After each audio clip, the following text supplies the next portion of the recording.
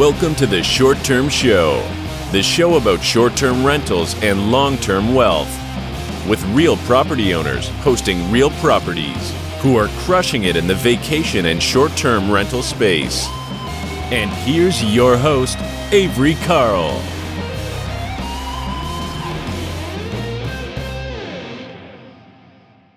This episode of the Short Term Show is brought to you by the Short Term Shop. 30-year fixed mortgages, tax benefits, and long-distance management training made easy are just a few of the perks of owning a short-term rental. The Short Term Shop can help you buy and learn how to manage your property from anywhere in the world. Just go to theshorttermshop.com and click Get Connected. Again, that's theshorttermshop.com, and we are brokered by eXp. See y'all over there. Hey guys, welcome back to another episode of the Short Term Show. Today we have Omid, the Rad Investor, and he's going to tell us a little bit about his journey in short-term rental investing. How's it going, Omid? What's up, Avery? I'm super excited to be on the show. It's kind of crazy how this has gone full cycle. I'm a Avery Carl product. So, I'm just excited to kind of, show how you've been able to kind of have that butterfly effect across the investment community with short-term rentals. Oh, well, that's very sweet of you to say. Well, let's start at the beginning. Tell us how you got into real estate investing and what were you doing before that? What made you decide to get into this world? Sure. Yeah. So I'm from Southern California. I'm a father of 3 rambunctious children. I did the very traditional thing that a lot of people do, which is, go to college, get good grades, get a corporate job, try to move up the ladder. And I had done this corporate job for about 18 years.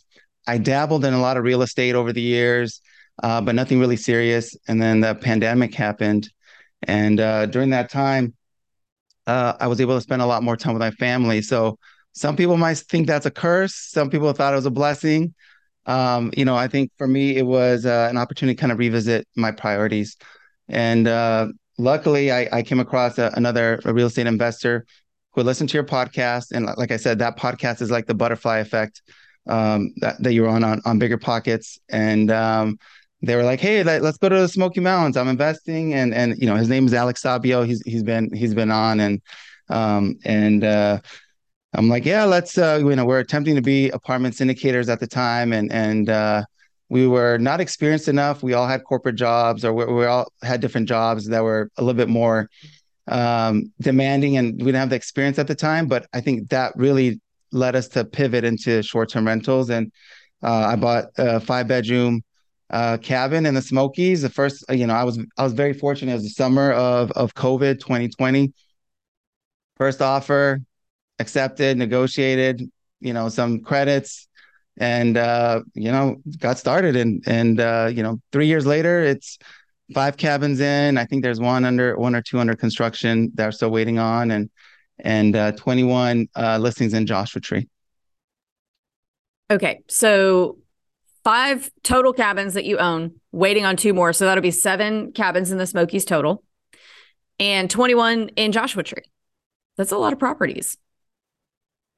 Yeah. So it's, I was able to do it through leveraging partnerships. So that was a big piece of how we were able to scale. So, I have 2 other partners.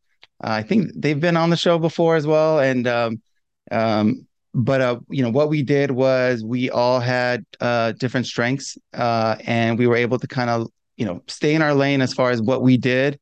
And of course, as you're growing, you wear all sorts of hats anyway. So it's almost like an internship. You're the accountant, you're the operations, you're the communications, you're the, dealing with the contractor. So you deal with a little bit of everything as you kind of go along the journey. But I think like any other real estate transaction, there's 3 things you need. So, 1 is money, 2 is time, and 3 is experience. So we started with the money, we run out of money. But then we started building experience over time.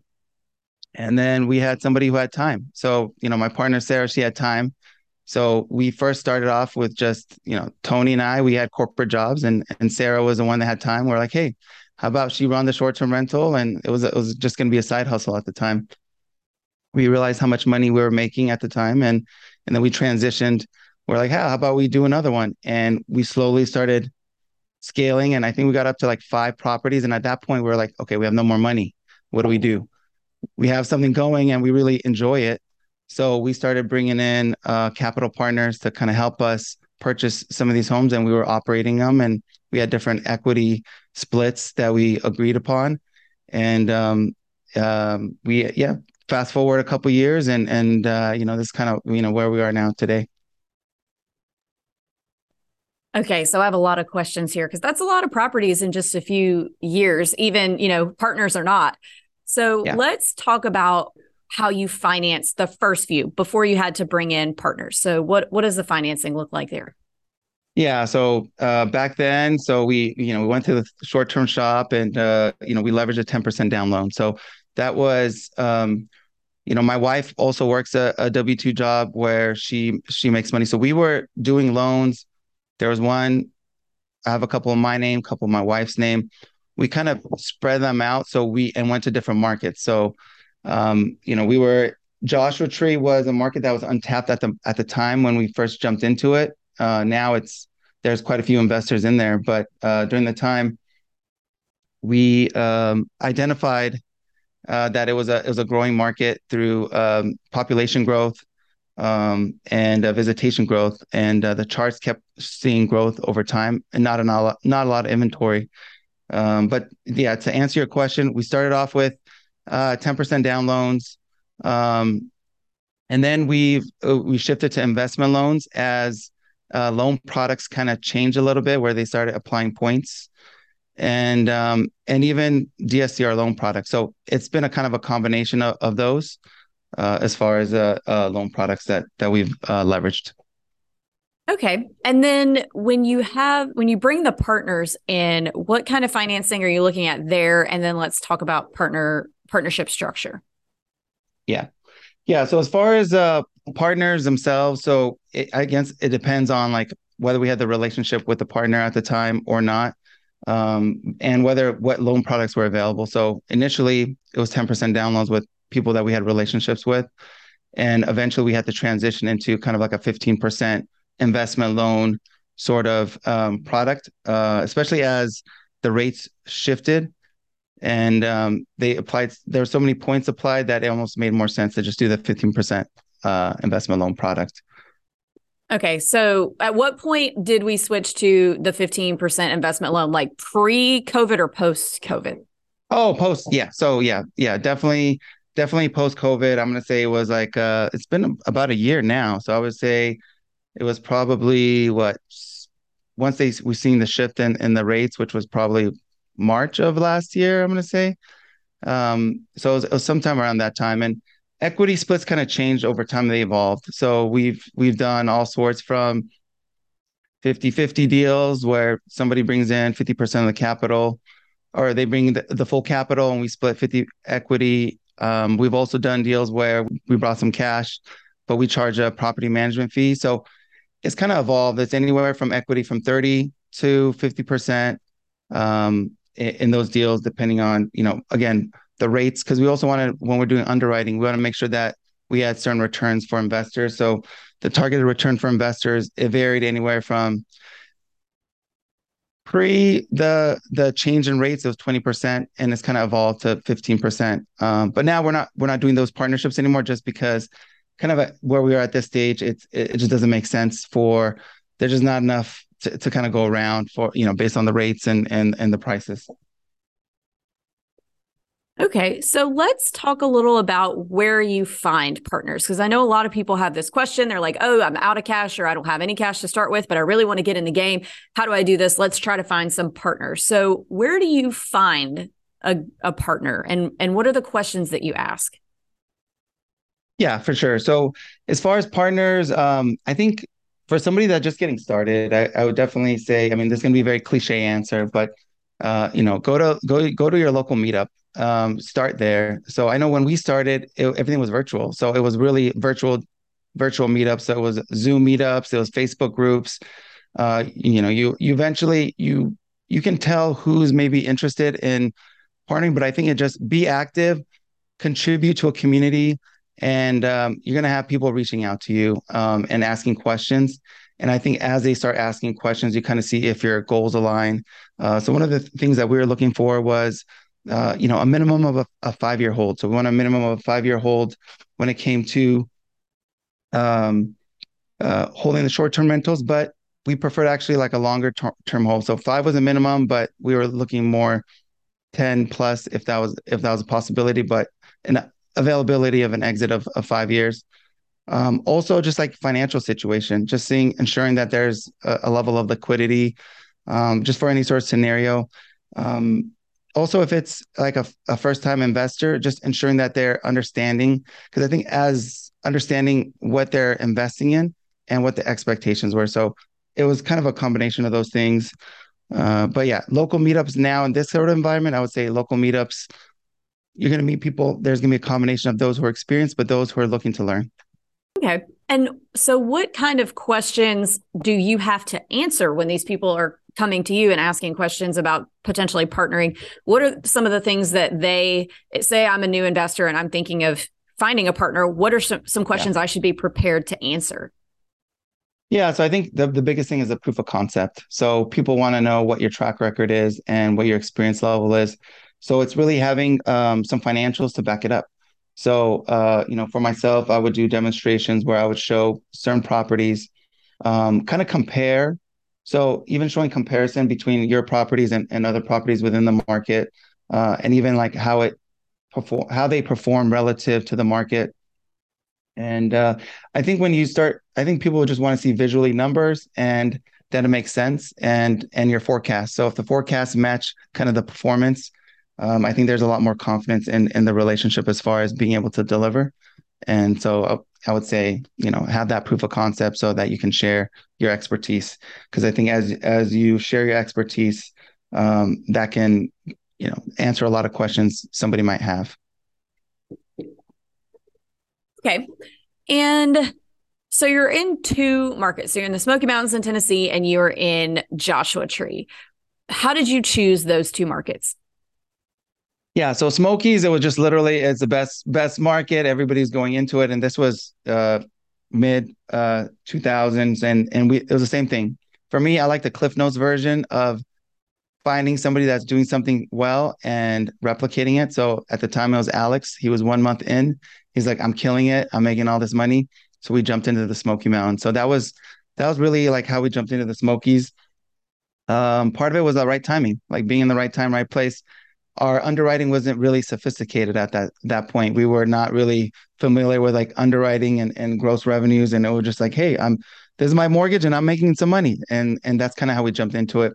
As we slowly started understanding underwriting more and returns, then we started looking at markets. But Joshua Tree essentially was a market where it was local, it was in our backyard. It was the least regulated of anything in California at the time. And when we looked at growth within visitation, there was significant growth from like 10 years ago, 20 years ago, and there was a upward trajectory. So for me, I was not a fan of Joshua Tree. I'm not a desert guy. I like the beach. I like the mountains. I don't like the desert.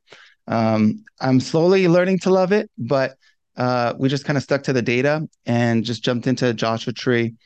And our very first property, we bought it as a turnkey. So again, we were still new, so we were still trying to kind of figure it out. It was a turnkey Airbnb that was already performing. We purchased it. I think it was 300,000 at the time. It was a 2 bed, 2 bath. I think it was grossing maybe. I think the previous owner, and it wasn't grossing that much. Now I think about it, it was like 36,000 or something like that.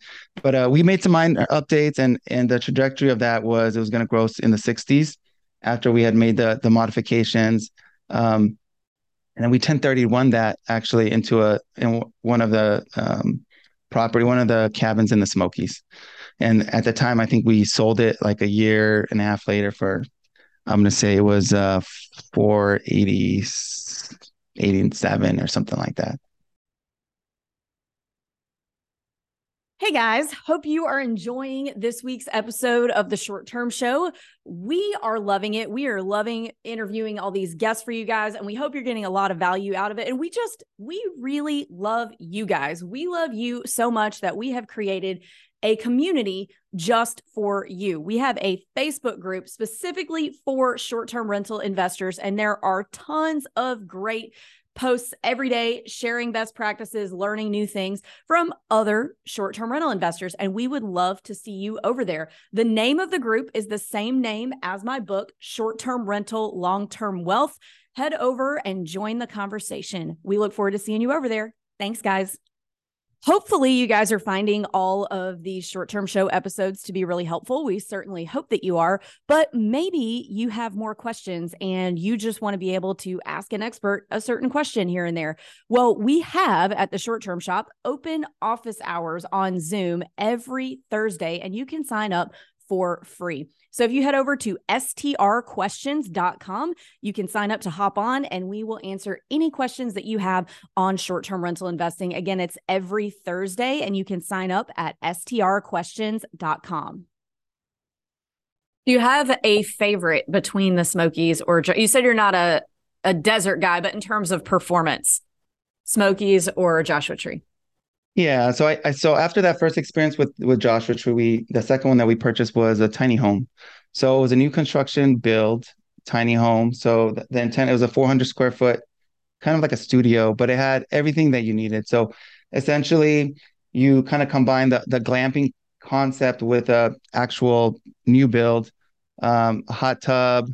You have some basic amenities, and from a cost perspective, that again, the price point was 30. It was the first one we ever purchased was 285, and then they evolved over between 285 to 350. But this one studio, we initially, I think we were grossing, I'm gonna say in the 40s, and after we continued to learn the market and make modifications, I think our best performing one was grossing like 90 in the 90s. And so why I like it, because to answer your question, why do I like it? It's very efficient. It's easy to clean. It's very hard for anything to go wrong. It's new construction. People love it.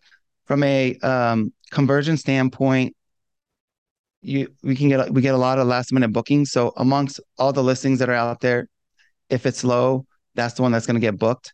So it just consistently performs really well. So I think a lot of people jumped into Joshua Tree. And currently in the market, a lot of people who have just the regular homes, they may be struggling or they're barely breaking even. But I think these new construction tiny homes, they do really well, and they're very cost effective. So that's kind of my favorite product because it's the least headache, most bang for your buck, least amount of effort. Yeah, we do have a studio that I love. It's very low maintenance. And I totally agree with that. Tiny homes, a lot of the smaller properties, and I can't speak for Joshua Tree because I don't own anything there, but I found smaller properties typically have a higher occupancy rate. They may not make as much money overall, but if you're a new investor who's really worried about any kind of seasonality, I think a smaller property is the way to go because when you're new, it just feels better to have a fuller calendar. And I'm a big fan of small properties. I've got all sizes nowadays, but I have a special place in my heart for the smaller ones because they do make you feel confident and good and like, okay, yes, I can do this before you jump into a big one. And you're like, oh my gosh, in the off season at the beach or whatever. So big fan of little properties. Oh yeah, absolutely. All right, cool. So let's move on a little bit. So you guys have owned at least in one market, maybe both, since before COVID. And so you've got a track record. You know what your property should be making year over year. So what do you make of, and what has been your experience with this whole Airbnb bust? And then that chart that came out the other day saying everything's dropped by like 50%. I can't remember the exact metrics it used because I don't have it in front of me, but like the entire internet flipped out about this. I know you know the one I'm talking about. Yeah. So what have you guys seen in both markets? Yeah, I mean, there's definitely been a drop. I mean, there's a drop, but I just think it's very property specific, very operator specific. So I know there's like some general trends, but yeah, like for us, I would say we're probably down 20% overall in the portfolio, which is I think it's pretty consistent with like most markets. But I think it's can't I think what's happened is a lot of people, especially like let's say Joshua Tree, a lot of people are getting scared and they are dropping their prices. But what that does is then it causes other people to drop their prices. So I think instead of focusing on pricing, it's just focusing on, okay, where can we improve, whether it's like the customer experience or something different for the property. So that's kind of what we're trying to reassess for all our properties right now. We're trying to figure out, because people are willing to pay a premium for the experience. So what can we do different in each listing to kind of revisit the property? And I think that's the process that we're kind of going through right now. But to answer your question, a lot of people are flipping out. I know that's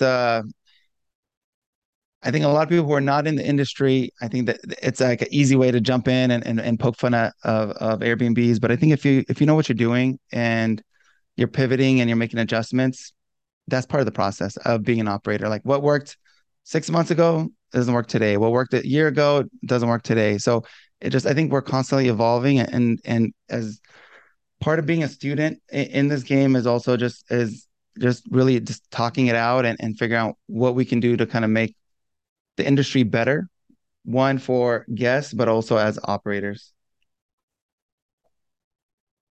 Yeah, that's really with any business. So what worked yesterday or 6 months ago or last year or 10 years ago isn't always going to be what works now. So I did the math on our properties. We're about 3%, 3.25% down over last year. So we're pretty flat compared to a lot of the quote unquote, air quotes stats out there. So I think that it's more about being a good operator and making sure that you're buying the right property. So I found John Bianchi yesterday told me on a different recording, he's the Airbnb data guy, said that right now, a lot of what differentiates who's doing well and who isn't is the level of amenities. So if you already own a property and you're like, oh man, I'm down a little last year, what can I do? Adding a super cool amenity, whatever that may be, it can be really expensive or not expensive. It can be as inexpensive as we've got one of our agents is adding like a snow cone machine to her short-term rental in Panama City. So just things like that can really make a difference, and things that you can show are different. Like I know I would rent a place with a snow cone machine. My kids would love that. They would die. So, and that's not an expensive ad. So I think that just really focusing on your amenities and also making sure that you're focusing on your pricing, because a lot of times I've heard a lot of investors this year say, oh yeah, I quit paying good attention, and then all of a sudden my calendar's empty and it's too late to really do anything. So I think that there's definitely ways to improve now.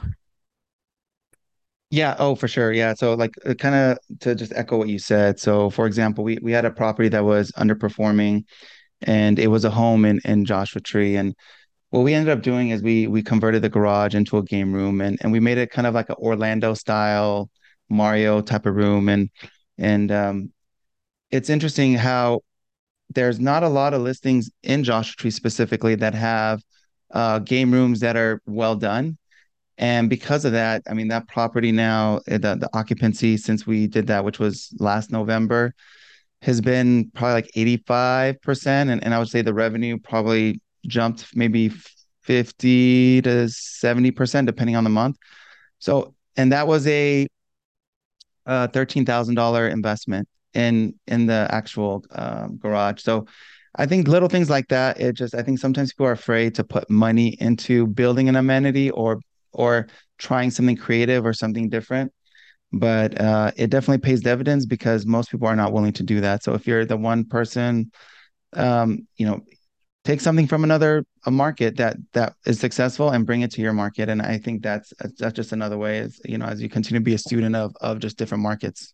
Yeah, I totally agree with that. If you look at big markets like Kissimmee or Scottsdale, where everything is like really, really, really well done, and apply that to a market where there's not a lot of stuff that's really well done, I think people just don't realize it doesn't take a whole lot of effort. And being that we just got off of our big summer trip and we stayed in several Airbnbs, I'm used to being in this bubble of people who do things really well and obsess over every little thing. People are constantly asking really detailed questions in our community about, what do I do about this? How do I do this? So I falsely thought that the entire short-term rental investing world was doing that and managing really well. And we stayed in several over the course of the last few months that we were like, man, this is the real world is not the short-term shop community. The short-term shop community is true. Yeah, everybody is on it in there. But I mean, we had problems with like people, the listing didn't disclose that they live there and just leave when you rent. And their food was in there. And I'm like, wow. Great. Like, I don't know, like my kids, my son is 2, and we keep a really close eye on him, but it's like, I would like to be able to just chill and not have to worry about what's in the drawer or what's, if he opens the pantry, what's in there. So, it's just not everyone is paying as much attention as the community that we see. So, you guys definitely are. So I think that you're going to continue to improve. So that's awesome. Yeah, no, it's so true. Like when you travel, you have a certain level of expectation, and it's hard because you set that standard for yourself, and then you go to other Airbnbs thinking, oh yeah, well, everybody does that, right? Because that's my norm. And then you realize, oh wait, that is not the norm. I remember going to an Airbnb where I couldn't figure out all the lights. Like we label all the switches, and I couldn't figure it out, and it was just the most annoying thing. Like going around pushing all the buttons. Even the coffee, like something simple as like a coffee bar, like, they label it a coffee bar, but just the quality of the coffee bar, or not even having coffee, like it's a coffee bar, but there's no coffee. You bring your own coffee. It's just the littlest things like that. And even like, how you supply your, shampoo and conditioner and like, a certain presentation of it. And they have the big bottles, like just set up, like it's like their home. But you're absolutely right. There's a lot of room for improvement and just across the industry but set the standard high and study those that do it well and adopt some things that you can either, make your own twist to it. And, for me, specifically, I'm working on a solo project where I bought a tiny home. It's a new construction, but it's a 2-bed tiny home. And this is what I've learned in that Joshua Tree market is the top grossing properties, they all have a in-ground pool that's a new style, like, kind of like a lounging style pool. So what I've done is I purchased this home. I'm in the process of getting the permit to build the pool. And then you see the properties like in Scottsdale and they all have the little mini putting green. So I'm going to do that as well. So I'm going to add the mini putting. And when I look at that, the market, is very few that actually have it in Joshua Tree. So just combining some of those things and just going to see what happens. But I think it's the days of, hey, I have a hot tub. Hey, I have a swing. I have a fire pit. That's not enough. So you got to do something different. And, that's something that I'll work on. And, I'll be sharing as the process as I go along. Cool. Well, we'll be sure to follow along. So, Omid, we are to the end of the show where we ask our final 3 questions that we ask everyone that comes on the show. Sure. Same questions for everyone. So first question, what advice would you give 20-year-old Omid? 20-year-old Omid. I would say don't chase the money. So chase the skill. So I think there's a lot of people, whether you go and you graduate, whether you decide to go to college or you decide to pursue a trade, I think the first thing people think about is money. But I think it's mastering a skill, and if you are the best at that skill, money will come. So for myself, I enjoyed going out, having fun in 20s like everybody else. But I think one thing that I always did was I always try to work hard at whatever it was. And I think that translates into whatever you do. So do that, find a mentor, and you'll be set up for success. Really great advice. Next question. What advice do you have for a new investor who's getting started today? High interest rate climate. What are we telling them? Man, okay. I think understand your one, reset your expectations. I think every environment is different, but reset your expectations. I think there's when you hear like let's say David Green, he's talking about I listened to an interview he did with or him and Brandon Turner, and he talks about how there's this cash flow is being thrown around a lot the past couple of years, and everybody's expectation is cash flow. But what's happening now is there's no cash flow. It's very difficult to source a property that's going to hit certain cash flow criteria within your buy box. So just get your feet in the wet and get started. And I think that will allow you to kind of pivot and understand as you start doing something. So don't let the cash flow prevent you from getting started.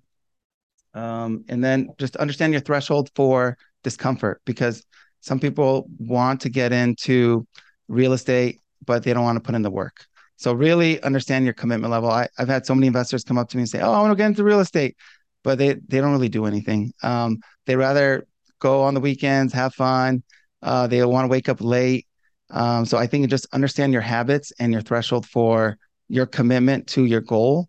But if you're not, if you know you're a person that's really doesn't stick to anything, maybe real estate is not for you. Also, really great advice. And last question, what's your favorite book that has impacted your mindset? Yeah, so there's a book called there's a book called Rich Dad Poor Dad. No, I'm just kidding. I'm not going to use that answer because everybody uses the answer. There's a book called Turning Pro by Stephen Pressfield. So it's really a habit book. So it really talks about the moment you turn pro and life becomes easier because you have a certain level of habits that allow you to put you in a position to achieve your goal. So um, I would say like, the difference between an amateur and a pro is their habits. You got amateur habits and you got pro habits. I know you, for example, Avery, you wake up at 4 a.m., right? You wake up early. So there's a reason why you are where you are because you have a certain uh, set of habits that you carry across everything that you do. And I think same for myself. Like I wake up every day at 4 a.m. just like you. And I have the three kids. I have a 4, 6, and 8 year old. If I wake up around I can get anything done. So I got to wake up early. I got my me time. I got my gym time. But it's really being able to time block and set up those habits for success. Awesome. Great recommendation. I don't think anyone has recommended that yet. Well, thank you again so much for coming on, Omid. And if our listeners want to check you out, follow you, do all that fun stuff, where can they do that? Sure. So you can find me on IG, Omid, the Rad Investor. So Omid, OMID, and then the Rad Investor. You can find me my podcast. So Find Your Freedom podcast. So you can go on the website as well, findyourfreedomrei.com. I also have a co-host company, so Nomadic Co-host. So it's Nomadic and then cohost.com. So if you need some co-host services, yeah, come look me up and we can connect. All right. Well, thank you again so much, Omid. We'll catch you next time. Thank you so much.